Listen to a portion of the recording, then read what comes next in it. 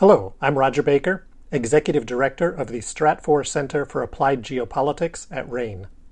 This podcast is brought to you by RANE Worldview, the premier digital publication for objective geopolitical intelligence and analysis. Find out how RANE can help you stay ahead of global events at ranenetwork.com.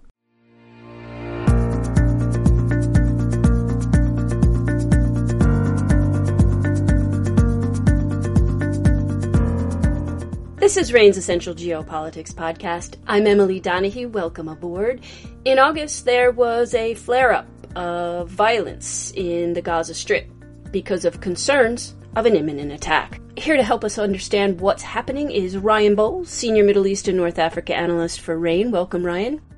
Thanks for having me, Emily. So let's talk about what happened and how long it lasted. Right, so we had 3 days of fighting between the Israeli military and a group called Palestinian Islamic Jihad, which I'll call PIJ from this point on. Palestinian Islamic Jihad is one of the smaller militias in the Gaza Strip. Hamas are the rulers of the Strip. They're in charge of the government. They're the ones who are the big militia that fought that war with Israel last year. PIJ is one of their allies, but they are smaller, a little bit less capable, and they are not responsible for government. And what happened was at the beginning of this month, the Israelis have been trying to crack down on a wave of terrorism that's been emerging from the West Bank since the beginning of the spring. And one of their operations resulted in the arrest of a senior PIJ leader. PIJ then threatened to attack Israel unless he was released. Israel refused to release him, and then the fighting began at midpoint in August. What then followed were 3 days of fighting between the two sides, and it resulted in about a dozen casualties on both sides. And some points, PIJ rockets were landing inside of the Gaza Strip and causing civilian casualties. The Israelis inflicted civilian casualties within Gaza. And then by that Sunday, the operation, this Israeli military operation, Operation Breaking Dawn, began on a Friday, and then by Sunday we had a ceasefire, an Egyptian-mediated ceasefire, very similar to other patterns of conflict that we've seen in the Gaza Strip. And then things quieted down from there, and we went back to the status quo ante before the Israeli military operation began.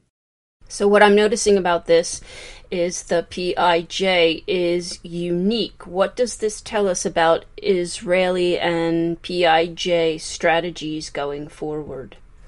So what was interesting about this particular round of violence is that Hamas did not get involved. Hamas has a larger rocket and missile arsenal. They could have caused a lot more damage, and they're supposed to be the ones who protect the Gaza Strip, but they chose to stand aside from this conflict. This was a PIJ-Israeli war, and it was very short because PIJ simply doesn't have the capabilities to sustain a long campaign against Israel.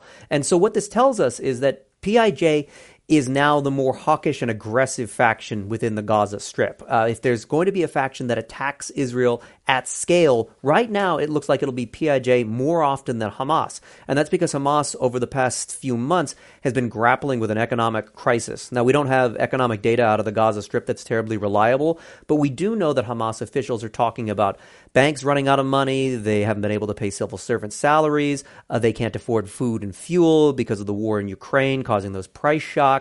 And so Hamas is prioritizing the economy. Now, to keep the Gaza economy going, they need to get aid from Qatar, and that aid comes through Israel. And that means that Hamas has to decide if they're going to escalate against Israel, they're putting that aid at risk, they're putting their economy at risk, and they're putting their legitimacy as the rulers of the Strip at risk. Now, PIJ doesn't have this problem because they're not part of the government. They're a militia that's armed, and they get support from Iran as well as through smuggling. PIJ is free to escalate whenever they like. So PIJ is able to behave the way that Hamas was able to before they took over the Gaza Strip without any of these serious consequences of actually being a governing body. And this creates a different risk profile because now what we're looking for are moments when PIJ might escalate against Israel even without Hamas's permission.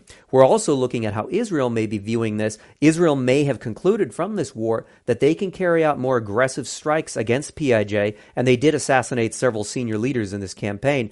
They may conclude that they can attack the Gaza Strip more often, so long as it's just PIJ targets. If they don't cause any Hamas casualties, or they don't cause enough damage to upset Hamas or anger Gaza population at large, and they then demand Hamas attacks, if they can do that, they might be able to strike PIJ targets more often and sooner, which is, of course, notable going forward because we're entering election season again in Israel. The caretaker prime minister, Yair Lapid, he is trying to show that he's still a strong, security-minded prime minister as he runs for re-election. And attacks on the Gaza Strip, especially on groups like PIJ, is one way to win over right-wing voters. Yeah, but, I mean, one of the things that popped out to me is that there were actually fatalities on both sides. And this is not something that is unusual. It seems like these bouts of violence come back over and over again. Are they destined to repeat? And if so, what does that mean for the area? Well, it's a good point, because last year we had an 11-day war that took up a lot of headlines, but ultimately resulted in just going back to the status quo. We've had conflicts through 2018 and 2019 that were sort of simmering. They never escalated to full-scale wars. Those, again, went back to the status quo. The 2014 war went back to the status quo. What we have is damage and casualties on both sides that don't then change the strategic dynamics, except for in a couple of notable things in regards to the Israeli population at large. Each one of these wars changes the Israeli public's attitude towards Gaza and the Palestinian cause and kind of hardens attitudes towards the Palestinians. They see the Palestinian issue as something that can only be dealt with by military means, and that diplomacy isn't necessarily really worth it. And this makes it so that the peace process becomes even more unlikely. We already have a frozen peace process, and it has no chance of coming back anytime soon, especially without the United States or Israel showing any interest in it at the moment. And with each one of these wars, Israeli voters start to say the only solution to Gaza is to treat it as a permanent military conflict, something that we manage from time to time, but that we never solve. And it pushes the Israeli electorate more towards the right. Now, that has ripple effects beyond just the Gaza Strip. As Israelis' attitudes towards the Palestinian question become a bit more nationalist, a bit more right-wing, it means that some of the far-right elements of the Israeli political spectrum are able to get into the Knesset through elections, and they can start pushing for more radical policies. Things like annexing the West Bank, things like expanding settlements in sensitive territories to the Palestinians in the West Bank. Because the ultimate goal of the far right, as well as a fair bit of the right wing, is to annex the West Bank and make it part of Israel, and they don't not necessarily know what they have a plan to do with the Palestinians that live there, but the idea is to expand to this greater Israel. And each one of these Gaza conflicts sort of reinforces that narrative may be the only viable one to the Israelis. But if Israel ever does go down that road, they very nearly did try to annex territory in 2020 in the West Bank. If they do that, it's going to be at a possible risk of isolation internationally. The United States would not be on board with annexations. The European Union definitely wouldn't.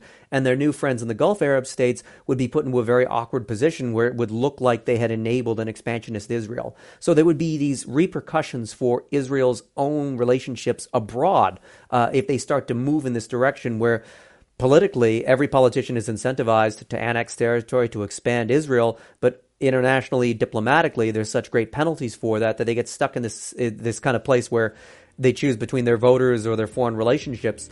Many politicians will choose their voters first because that's ultimately who they're accountable to. Ryal Bohl is a senior Middle East and North Africa analyst for RANE. Thanks for that analysis, Ryan. Thank you, Emily.